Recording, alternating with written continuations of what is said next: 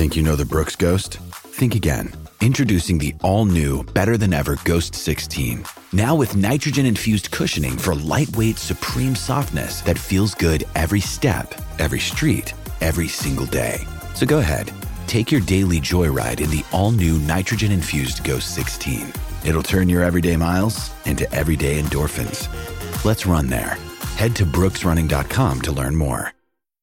Mother's Day is around the corner. Find the perfect gift for the mom in your life with a stunning piece of jewelry from Blue Nile. From timeless pearls to dazzling gemstones, Blue Nile has something she'll adore. Need it fast? Most items can ship overnight. Plus, enjoy guaranteed free shipping and returns. Don't miss our special Mother's Day deals. Save big on the season's most beautiful trends. For a limited time, get up to 50% off by going to BlueNile.com. That's BlueNile.com. Here we go. Jake and Josh are here to analyze the game they love for the team they love. This is another Dolphins podcast. Here's your host, Jake Mendel and Josh Houtz. Let's start with maybe the most surprising news, Josh, we have heard over the last couple days. We are recording this on Friday afternoon. As of Thursday, Jalen Ramsey, Robert Jones were both placed on injured reserve. I think we actually both expected those. However, Josh, there was one name that went on injured reserve. That was Queasy Meter. It broke. And that is Jeff Wilson Jr. going on injured reserve. What do you think about that one? Well, the first thing I thought is, of course, right after we just released this podcast where I talked about the running back room and how, everything's going to be okay. We didn't get Jonathan Taylor, but we're okay with what we have. They put Jeff Wilson Jr. on, the IR, so what, he's out for at least the first 4 weeks, if not longer. And when you heard what Mike McDaniel said, I mean, he's made it sound like, I hope to get him back, or I plan to get him back by the end of the season. So he's expecting Jeff Wilson Jr. to be out for a while. We know they signed Darrington Evans. We'll talk about him a little bit for the practice squad. Sorry, the baby did not sleep in case you hear her, but she's excited. So, yeah, man, I was a little bit surprised, and it just felt like egg on my face right after I got done talking about the running backs and hyping them up. There's a lot of questions that rise with that, but one thing that kind of makes sense is you think of an undrafted rookie like Chris Brooks making the roster when you have guys like Raheem Mostert, Salvon Ahmed, who have this experience in the system.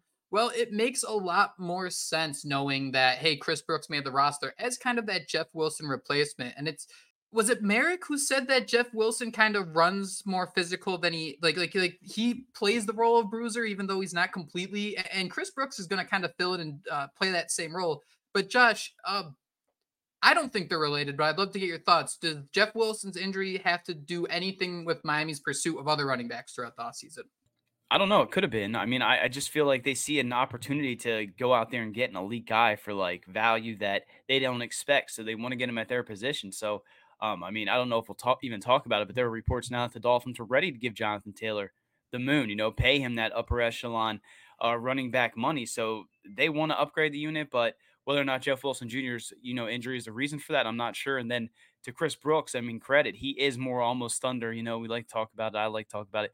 He's almost more thunder than Jeff Wilson. So it'll be intriguing to see how many goal line touches he gets, how into this offense he is. But let's be honest, it's now also an opportunity for Devon Achane to step up, hoping he's healthy. It's his opportunity. Raheem Mostert got to prove he can go out there and build on what he did last season. So, again, one podcast after talking about how good I felt about the running back unit, I'm kind of almost doing a complete 180 on my skateboard and, going the opposite direction. I don't know how I feel now. Even though it's just a Jeff Wilson domino, now you're starting to say, damn, I can see why they wanted to bring in an elite running back. Yeah, when you spring a leak, it doesn't matter what size it is. You're still going to be a little spooked about it. Just to kind of run it back real quick, Jalen Ramsey had the meniscus repair in July. The expectation is he'll be back December. We'll see if maybe he can be superhuman and come back a little sooner than that. Robert Jones has an MCL sprain, and his agent, Drew Rosenhaus, expects him to miss 4 to 6 weeks, which is on the shorter side when you consider IR, so that's not awful news. And Jeff Wilson's agent, breaking news is also Drew Rosenhaus, said that Wilson is hoping to return week 5 against the Giants. He's dealing with a rib and pinky injury. Josh, fantasy season's in full bloom, and I'd love to get you to get the temperature of this hot take here. If you're looking for an impact player in the early few weeks, it's not Devon Achane. I think it's going to be Salvon Ahmed, who is day-to-day with a neck injury at the moment. Yeah, I'm in a dynasty league with a buddy of mine, and he texted me today, should we put a claim in for Chris Brooks? And I said, is Salvon Ahmed available, because he seems like he would be that next guy in line. So, yeah, I mean, he looked really good. So you kind of overlook him a little bit, right? Because again, he goes out there and is just so consistent. So yeah, Raheem Mostert, Salvon Ahmed, you had Chris Brooks is at Thunder, perhaps Devon Achane with his speed. Maybe I do again feel pretty good about this running back unit. So we'll see how it all kind of falls into place. I do have written down Jalen Ramsey. Losing him was obviously a killer. You're not going to replace him at all, no matter how hard you try. And then Rob Jones, I thought he looked pretty damn good at guard. So I was intrigued to see if he could win that starting spot and if he could have an impact early on. So those two guys in particular, definitely a little bit of a dagger, but the Dolphins will overcome this, right? I mean, they have to. That's what football's all about. As a result, the team had 3 open spots on the roster. They re-signed Justin Bethel, tight end Tyler Croft, and cornerback Perry Nickerson. Josh, 3 guys who all were kind of interesting throughout the preseason. Bethel mostly because the Dolphins are really struggling in terms of special teams. They really lost a lot of those, I hate to say the bottom of the roster guys, but those guys who will fill in and be special teams guys. So Bethel is someone who was active for 17 games last season. He had 1 interception, and he is entering his 12th NFL season. The Dolphins do have a few cornerback injuries they're dealing with, but Bethel genuinely feels like a special team signing. Yeah, I agree with you, and I think Nickerson kind of does as well. I think he's at least impressed throughout preseason when he gets those opportunities. So, I guess a lot of these signings make sense. Bringing in Tyler Croft, we talked about tight end, on the last podcast, slim pickings there. So, if you like what he does in the run game, or even as a little bit of a red zone threat, whatever it might be, bringing him on isn't really the end of the world. So, like those low key signings, I guess, but I don't think anybody should sit here and say, signing Perry Nickerson or, Justin Bethel, Tyler Croft is going to be the difference between, a playoff winner or the Lombardi championship this season. But now that I say this, I feel like we're going to, have a clip here and then it's going to say 1 year later. And it's going to show that's a SpongeBob thing. It's going to show him having a game winning pick 6 or whatever in the wild card game. So are you trying to tell me, are you admitting that losing Ryan Hayes and Elijah Higgins is not the end of the world? Is that because if losing them isn't the end of the world, adding these guys, that's like a hand-in-hand thing.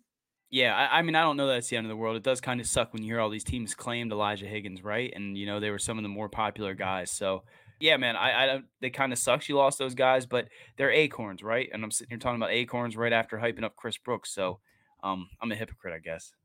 So the key here is the Dolphins let go of some unexperienced undrafted players. And, not undrafted, late round draft picks, 6th, 7th round. And people were up in arms because you see someone like Elijah Higgins, who was claimed as a wide receiver, right? He is someone who is transitioning to be a tight end. Teams are still adding him as a wide receiver. That's where the interest starts. It's someone who can be that big slot, right? A lot of teams are interested in that. Something to consider when you look at the teams that signed Elijah Higgins and Ryan Hayes, the Colts and the Cardinals. Where on earth are either of those teams going this year? They ain't going anywhere. So what stands out? What did the Dolphins do that is different? Why would they want players instead of their rookies? Well, how about someone who was drafted in the 2018 NFL draft? Tyler Croft is entering his 9th season, and Justin Bethel is in his 12th NFL season. What you I understand you want to see these guys grow, but the Dolphins aren't in let's see these guys grow mode. They are in a situation where they need guys they can trust on the football field. And you have 3 guys signed here that have 2 out of the 3 have been in the league for nearly a decade.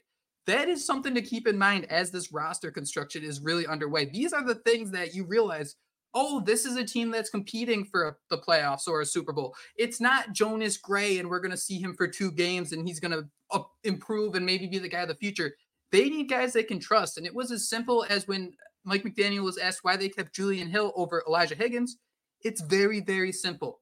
Mike McDaniel and this team, they can't afford to have people they can't trust. They need guys they can trust. They could trust Julian Hill. These guys with experience, they can trust them too.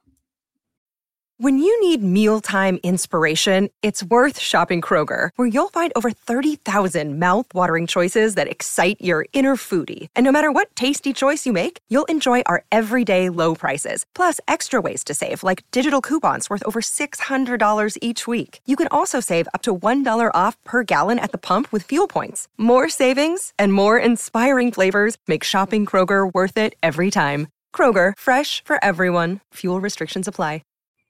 Yeah, it's just a hypothesis. I think they might have been trying to, kind of low key slip them under the radar and try to get one of those guys on the practice squad. But you're right; it says a lot about how they feel about Julian Hill, and I'd rather them, cut ties with him now, right, than sit here and invest a year or two, and lose a player like Julian Hill. If you're that confident that Julian Hill is better than Elijah Higgins enough that you can stash that draft pick, I mean, these are late round draft picks as well, right? I mean, some of these guys might have been undrafted acorns anyway. The Dolphins just kind of felt like they wanted to get their hands on him before another team did. So I'm not gonna sit here and cry over spilled milk, but to see again that was Elijah Higgins. I would rather not have found out that what 6 or 7 teams tried to claim him, because then you kind of feel like it's like when you're doing a fantasy draft and you have 2 players in mind and you draft one of them, and then the next round or the very next pick they take the other guy you were thinking about, and you're like, damn, did I just make a mistake?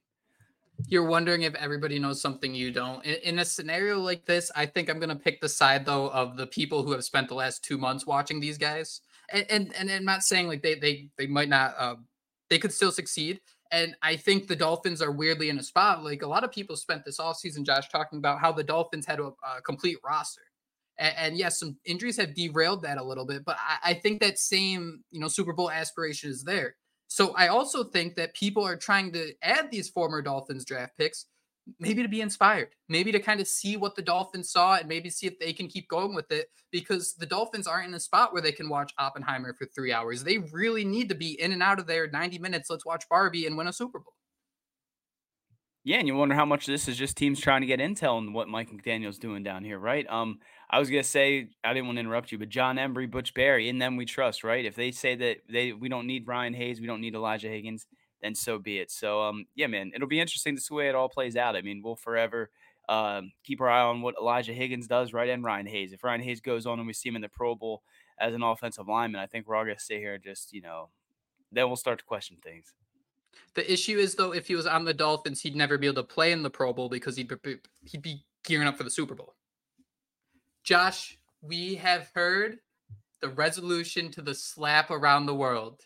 The infamous Marina incident in Miami. Long story short, Tyreek Hill will not be punished for slapping him. This is worth saying, worth bringing up, because there were some concerns he might be able to miss a couple games as a result of this, but it seems like we can finally put it to rest and hopefully just focus on football for the next 4 months.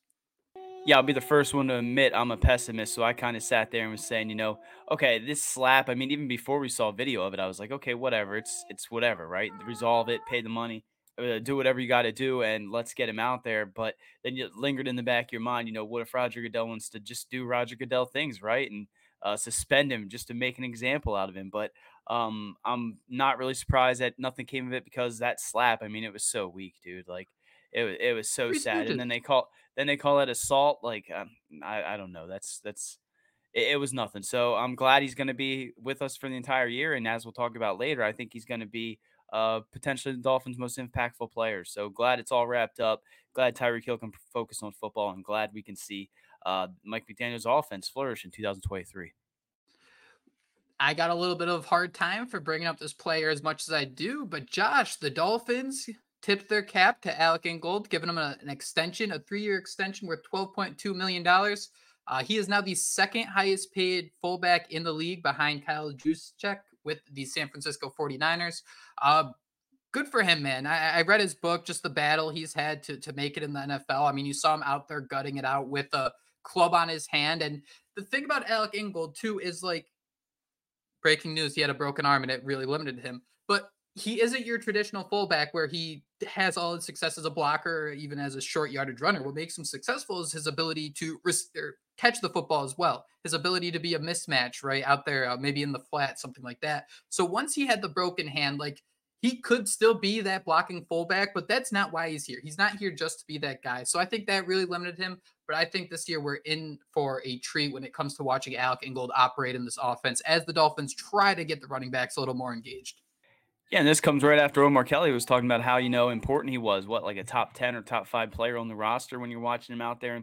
And so again, like you mentioned, feel good story, one of the better fullbacks in all of football, and now he's getting paid that way. I mean, it was a little bit surprising to see this news come out. I mean, I think we're all kind of still waiting for Christian Wilkins, right? That domino to fall, but maybe we're not going to see that right now, and they're going to go out there and pay some other guys that are willing to take their offers. And good on Alec Ingold for doing that. I do think, we talked about in the last pod with the tight end position. Is he going to get more targets now because of the room we do have there? I mean, he is an asset when he's out there. You don't know if the Dolphins are running the football, if they're going to throw the football, what they're going to do. And I think he can impact that even more than what we saw last season in Miami. So good for him for getting that extension. And I'm ecstatic to see him in this offense because I don't think it would be the same without him.